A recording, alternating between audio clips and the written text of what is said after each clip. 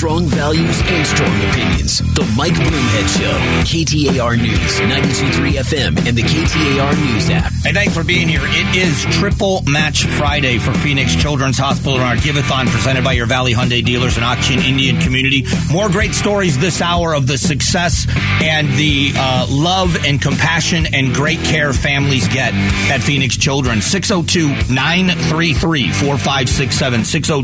602-933-4567 or text the word GIVE to 411-923 in order to donate. Every dollar you donate triples all day long thanks to our friends at your Valley Hyundai dealers.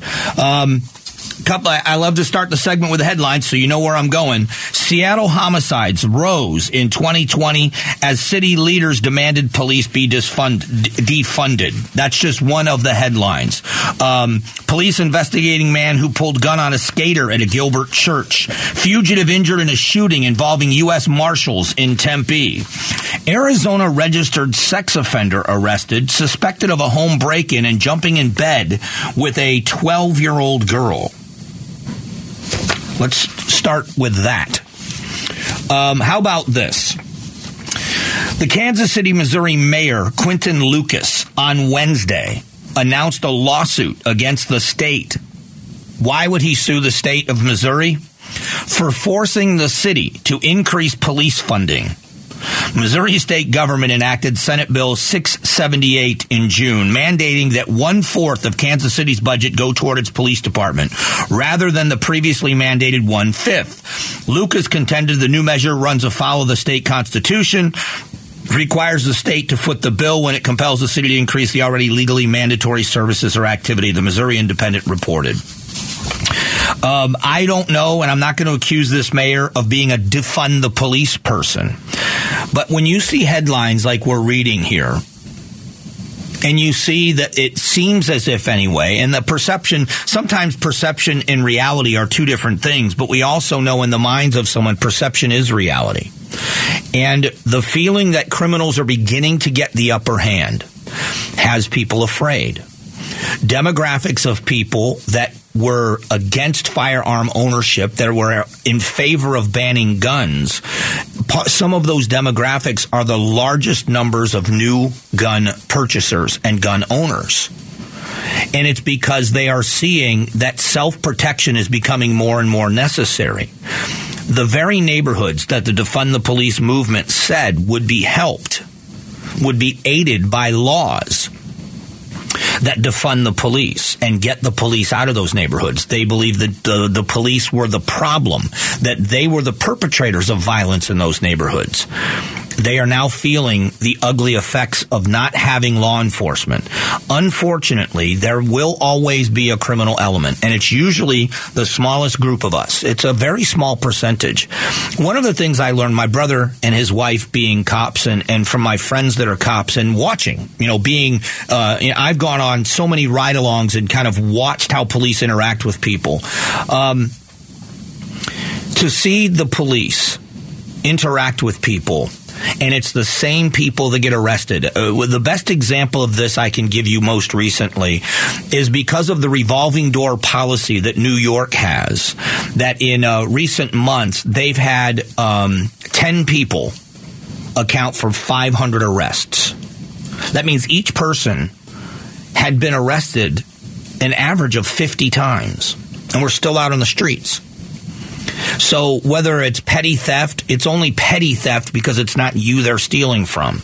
When somebody breaks in your car and steals things out of your car, the value of the items are one thing, but you have to get your car fixed. It takes a lot of time. Your insurance goes up. Plus you feel violated. And when these criminals know that they're not going to get caught, and if they do get caught, they're not going to be punished. As a matter of fact, they're not even going to have to pay bail. They're going to be back out on the streets. They get emboldened.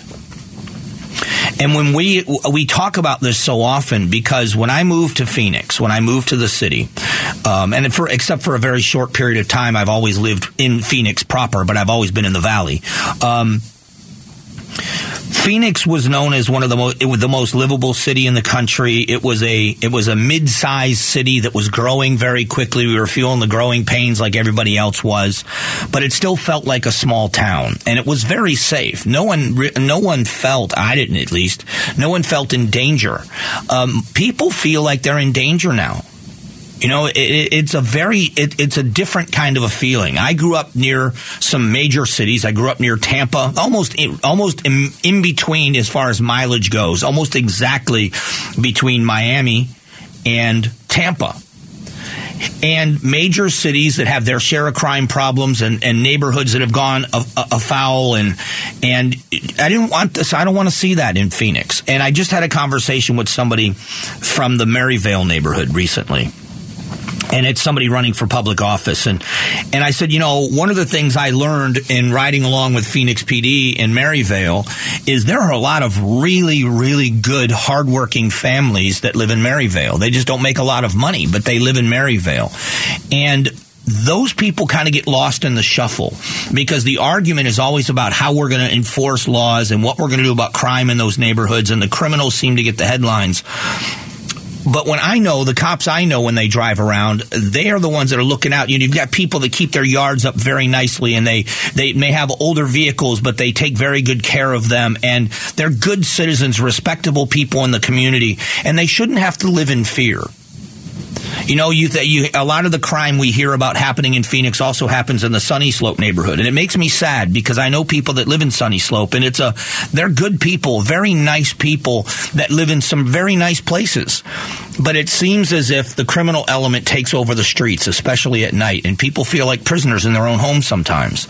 And it's a shame because you shouldn't have to feel that way. And our city leadership should be doing something, and I'm not saying ours isn't right now, but our city leadership across the country, this is all cities, should be focused on the good people and what's best for their lives, and not for criminals and what's best for theirs. Just an opinion. Coming up in a moment, more great stories from the Give-A-thon for Phoenix Children's presented by your Valley Hyundai dealers and Ak-Chin Indian community, and your chance to give. Next. The Give-A-thon for Phoenix Children's is presented by your Valley Hyundai dealers and the Ak-Chin Indian community. KTAR News 92.3 FM and the KTAR News app. Give-A-thon on the Mike Broomhead Show. You know, this week has been very emotional, and it always is. This is my third year doing this, and I love the emotions. I like even the sad emotions, the tears of joy and the tears of sadness. It really does speak to what they do at Phoenix Children's Hospital and the Give-A-thon. It's your chance for Triple Match Friday. Any dollar you donate today is tripled, thanks to our good friends at the Valley Hyundai dealers. Desert Financial phone number 602-933-4567, 602-933-4567, or text the word GIVE to 411-923. We also couldn't do this without partners in the corporate community, and now I want you to hear another check presentation from SDB Contracting. Hi, my name is Eric Hoffman. I am here today representing SDB Contracting Services. We are very excited to be a part of this year's Give-A-thon. SDB has been a proud partner of Phoenix Children's for 30 years, and we continue to share that support. We are honored to be able to present this check in the amount of $5,000. That brings our total raised date to more than $100,000. To make your contribution, please join the Give-A-thon by calling the phone bank at 602-933-4567. On behalf of SDB Contracting Services, we'd like to thank Phoenix Children's for taking care of our community, providing world-class service, because we all know when it comes to our future of our children, moments count. So the reason we do this is for these families and these amazing stories that we hear what happens at Phoenix Children's Hospital. Armando's little daughter doesn't remember anything about the day she was run over by a car, but it's a day that Armando will never forget. This is Amanda's story. I'm Armando. My name is Amanda, and this is my story. Well, I won't back down. No, I won't back down. I was hit by a car. She had a fractured pelvis in 4 places, laceration on her liver, very serious brain injury. She had a tracheostomy. I don't even remember that day. I just saw black. Even though everybody was telling us she was not going to make it, she's here, breathing by her own, walking, talking. I had to get better. I had to try. Mandy, she's a warrior.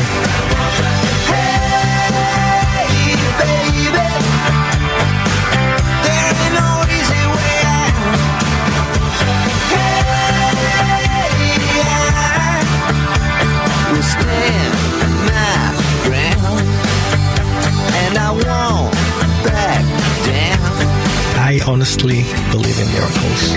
That day when my daughter was hit by the car, a retired nurse was driving by. He stopped. He started performing CPR while the paramedics got there. I think I was going to break his back because I hugged him as hard as I could, and I thank him. God works in mysterious ways. I struggled for my physical therapy. Seeing her in pain, crying, the therapist would ask her, "You want to stop?" And every single time she will answer, "No." At that time, I will break my heart seeing her in pain, but also she was giving me a lesson of being a fighter. The doctors are amazed with her progress. She's doing very good, getting stronger day by day. I want to be either an author, director, vet, like a musician. My dream for Mandy is recover 100% and to be independent. She needs to work hard. We'll be by her side.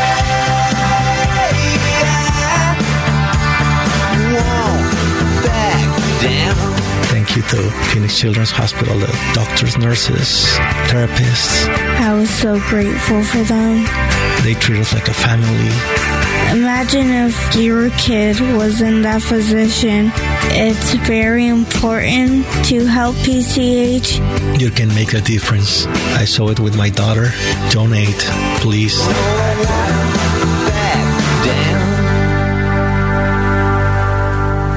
Pretty amazing story. Imagine having a child and thinking you may lose her, and then do a spot like that with her where she talks about her dreams and what she hopes to do someday.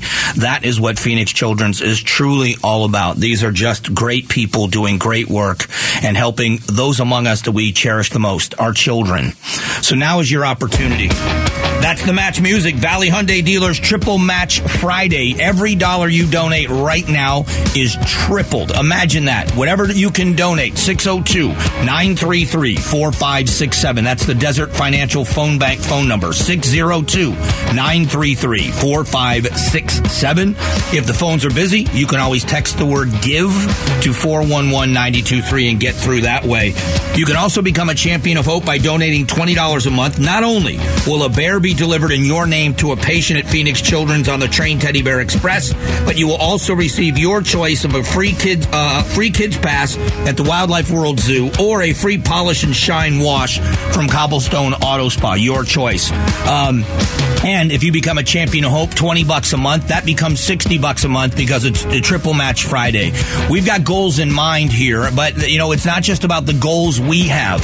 This is about helping this amazing place stay afloat and continue to do the great work that they do and continue to help these children thrive. Once again, the phone number, 602-933-4567. Please give generously if you can, and a thank you in advance to those of you that are calling right now. Coming up in a moment, back to business, back to the realities of life. Let's talk about the fallout from what happened, what we did with COVID-19. I've talked about the economic fallout. But what about people that have taken advantage? We'll talk about that coming up here in just a moment.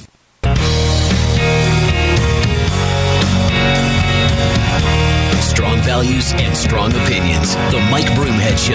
KTAR News, 92.3 FM, and the KTAR News app. And thanks for being here. The revelation and the admission from the CDC that they missed it. They didn't get it right when it came to COVID, and there were many shortcomings, and the whole place needs to be revamped.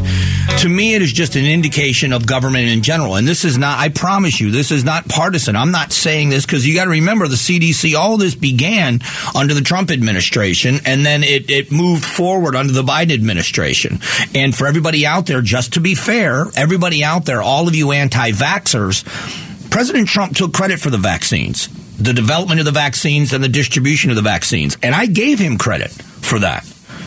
You know, it was a brilliant idea, I think, to use the Army, to use the military. If you're going to logistically, if you're going to move something many, many miles and move a lot of things very quickly, using the military, approving the vaccines, or approving funding ahead of time so when the vaccines were approved, they were already mass produced and out there, I thought was a good idea. So I gave credit during the Trump administration to some of the things that he did. And there were many people, and this is where I think people are being intellectually honest, that they still loved President Trump. They disagreed with the vaccines. And then America got angry because the president said, it's your option. Here's the vaccine. If you want it, take the vaccine. And the other side of the political aisle lost their political minds and saying it should be mandated. You shouldn't be saying it's your choice. And it turns out that the anti-vaxxers were right. And so the CDC dropped the ball. But I think it's an indicator of the failings of government in general. And I know that government is necessary, but the smaller it is and the more localized it is, the better off it is, and that's my opinion. That we can get our arms around a state budget. And I'll give you a better example.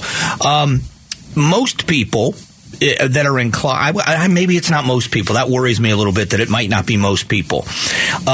You might not know, but many people do, who your representative is in the United States Congress. Who is your rep? Do you know who your senators are? The two senators that represent you. Do you know their names? Chances are you do. What about the two representatives you have in the state legislature? What about the senator you have that represents your very small district in the state legislature?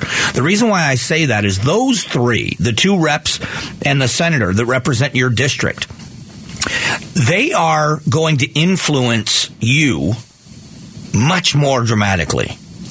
And the other part is they're much more accessible. One of the things that surprised me when I began to get politically involved here in Arizona was how accessible the legislators were and are. They still are. And so if we are not focused locally, that bothers me. But when we see how bloated, when you're talking trillions of dollars, things slip through the cracks. And I don't mean this as an insult, but as an observation. If a business ran with such horrible oversight that the government runs, the federal government runs, when it comes to finances, it would be shut down. It would be shut down. I mean, 87,000 new IRS agents looking in your books. Why aren't we looking at theirs? That's what makes me laugh about all of this. The wasteful spending of both parties, the money that's thrown in, the earmarks, the money that's lost that there's no accountability for. And so now let's go with the CDC dropped the ball. And a lot of decisions were made in other parts of the government because of the advice of the CDC. One of the programs was the PPP loans to keep businesses afloat while businesses were being shut down because of the advice of the CDC.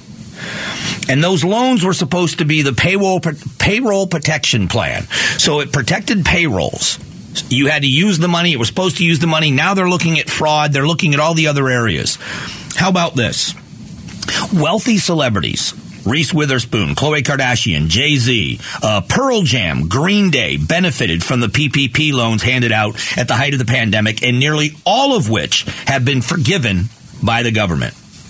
Reese Witherspoon's clothing company, Draper James LLC, received $975,000 in the first round of PPP loans to meet payroll and rent. The entire loan was reportedly been forgiven. Rapper Jay-Z associated with two companies. Malibu Entertainment is tied to a streaming platform Tidal and received $2.1 million in order to keep 95 jobs. Jay-Z is estimated to be worth $1 billion. Now, you know me, I'm a capitalist. I have nothing against people being billionaires, multimillionaires. God bless them. The American dream. Good for you. These are the things that make me wonder, though. Sean Combs, Puffy, Diddy. Just saw his cable network, Revolt Media and TV LLC, receive $1.9 million for 134 jobs. That was forgiven. He's worth about $900 million. The rock band Pearl Jam touring company reportedly had $629,000 loan forgiven to save 28 jobs. Green Day received 3 loans between 2 companies, Green Day Inc., Green Day Touring, the loans which were worth $452,000 for 39 jobs. And the list goes on and on and on. And one of these people that are on the list, millions in PPP loans to companies linked to the husband of the Speaker of House, Nancy Pelosi. They had loans let me see. They received millions from this payroll protection program. And House Speaker Nancy Pelosi's husband, Paul Pelosi, has an 8.1% share in a restaurant business, EDI Associates, according to the Daily Mail. The financial disclosure shows the California couple had a net worth of $43 million to $202 million. EDI Associates took out 2 loans worth over $1.7 million. So my point with all of this is I'm not calling anything that any of those people did fraudulent. I'm not saying it's fraudulent. I'm giving you the numbers. But we know that there has been widespread fraud. If you haven't heard the stories, there is many of these loans that ended up in companies that were offshore. The money went offshore, and we're never going to get it back. Even if we know who did it, we're never going to get the money back. So why are we, and this goes back to my original point, why are we, even if you think the government should be doing more in the personal lives of people, even if you are someone that's an advocate for the redistribution of wealth, where I am not, both of us should look at this, and you should be saying that money could be used a lot more wisely. The fraud, if you could wipe out the fraud, what would that do to the debt instead of this latest the Inflation Reduction Act? Why would we need to raise taxes on anybody? If you wiped out the fraud, if you got rid of the fraudulent money of fraudulent deals, maybe we'd be better off. What's interesting about this is if you've owned a small business or even a big business, if you've owned a business, you've seen a little bit of this in the trades. Anybody out there that's a tradesman, anybody out there that's in the construction industry where you have people in service trucks or people purchasing material for you, for your jobs. When you look in the back of somebody's work van and there's about 3 times the amount of supplies in the back of that van that is necessary to do their job, and you're wondering, what do you need all this for? Well, they don't necessarily need it, but they're not paying for it. You are. I guarantee you, when it's your van, when it's your supplies, you buy them as needed and you manage your inventory well. When you own the restaurant, you're going to make sure there's a lot less waste than if you are just working in the restaurant and just buying stuff, if you're out there buying the supplies for a restaurant. My point is, when it's your money, you manage it better. The government is taking money from you. Just by nature, they're dealing with numbers. They're not dealing with real dollars. If it was being taken out of their checks, it would be a different story. How many people have ever given an employee a corporate or a company business card? Or ever said, hey, listen, you're going on a business trip, you've got a card. Well, it's easy. It's easy to tip a good waitress 30% when the boss is paying for it. You know what I mean? It's by nature, it's wasteful. And we should all be looking at that. Both sides of the political aisle should be asking our government, tighten the belt, get rid of the waste, or we'll replace you. I don't care what party you're from. And it just doesn't seem to be happening. We're going to talk about Mar-a-Lago in a moment. What did this judge have to say about this affidavit? Do you agree it should be unsealed, or do you think that the Justice Department is right in keeping it sealed? That's as far as the conversation's going here in just a moment. Strong values and strong opinions. The Mike Broomhead Show. KTAR News, 92.3 FM, and the KTAR News app. Hey, thanks for being here. If you have not subscribed to the Mike Broomhead Show podcast yet, please do it. It's easy to do on any device that you have. You never miss a minute of the show. You can always listen at your convenience. It's a great way to listen. The Mike Broomhead Show podcast brought to you this week by my friend Carol Royce, Keller Williams Realty East Valley. Get more money selling your home by going to carolhasthebuyers.com. That's carolhasthebuyers.com. All right, so a judge appears willing to unveil some of the Mar-a-Lago affidavit.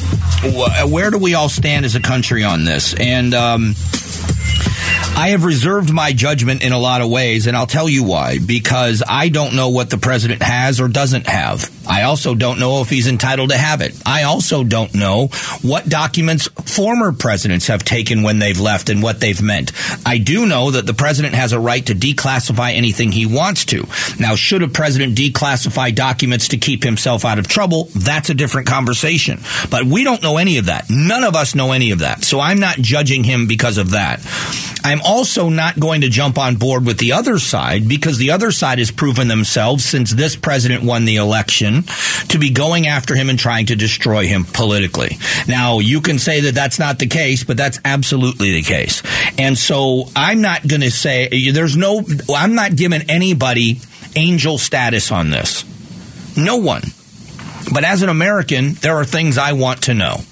I don't care who the president is, and I don't care who's going after the president. Because, to be honest, let's say that the president has done something wrong, and that the people that have been after him politically since the beginning of his presidency finally get him. Doesn't change the fact that they're politically motivated, but it doesn't make them wrong. So I'm not going to jump in with both feet and make a judgment until I will give my opinion on what happens when I know what happened when I know more. And I think unsealing this document is a step in that direction, is a very big step in that direction. Because if the accusation from the Trump team is he was entitled to have these documents, there also was a report out there now saying that the FBI was actually there to get documents that exonerated the president from the Russian collusion thing, which has been debunked by everybody. If that's the case, I want to see it. If the FBI has been weaponized by one party or the other, we all need to know it. Whether the party that did it wants it to be told or not. The American people have a right to know, and it has to stop. That being said, if the president has documents he shouldn't have, then all of us, and I'm talking to my side of the aisle, we should ask the same questions of this president that we asked of Hillary Clinton when it was found that she had thousands of emails on an unsecured server, and that there were email exchanges in an insecure way, or unsecured way, I should say, with Huma Abedin. Documents ended up on Huma's husband, the infamous Anthony Weiner's computer, and we all asked why they were there. We've played here when the FBI director back then went and listed all of the illegalities that he believed were done by Hillary Clinton. But if we're going to be incensed as Republicans, if we're going to be incensed by that, and we're going to say it's dangerous and it's irresponsible and you're the Secretary of State and you should never do this, if the same kind of evidence comes out about the former president, and it wasn't in a secured location, and these were very sensitive documents, then we're going to have to hold the same level of accountability. But we don't know that yet. What we do know is a judge is saying that the burden of proof that this unsealing this document, unsealing this affidavit, would compromise national security or compromise an investigation. And he said they didn't rise to that level of burden of proof. They did not prove their case. So that there should be some redactions made to protect people and protect classified documents. But at least part of this should be revealed to the American people. And all of us should want to see that. We're still going to fight over what it says. We're going to fight. There are going to be a group of people that say this proves the president, former president, but the president did the wrong thing. And there are those that are going to say this is why it was weaponized, because it doesn't rise to that level. I've told you about people I've known that have worked in the FBI for multiple years at very high-level investigations, including a presidential investigation of the Clintons, so they've never seen anything like this before. That their concern is this is going to damage the reputation and the impartiality of the agency.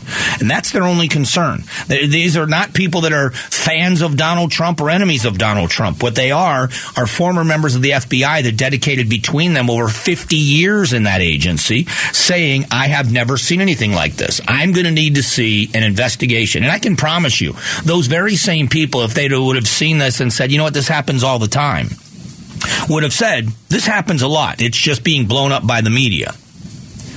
So we have to wait and see what's going to happen. And one of the ways that you get to see is to put your eyes on the document. to be able to see why they did it. And then we can answer for ourselves, and we may never agree, answer for ourselves, was the FBI justified in doing this the way they did it? Could they have done it with a subpoena? Should they have done it with a subpoena to not give the appearance that there was this huge criminal investigation into this president that had to be handled with a team from Washington, D.C.'s field office into his home when he wasn't there, armed to the teeth, to go through documents and take them out of the house? And I don't have an answer. All these days passed. I don't have an answer for me personally because I don't know what was taken. I don't know why it was there. And I can't compare that to what other presidents have in their homes or have had in their homes or in their possession after they leave office. That's an important part of this as well. What do presidents normally take with them? What documents do they take? It's a good question. We're going to talk about our economy coming up just after 11 o'clock.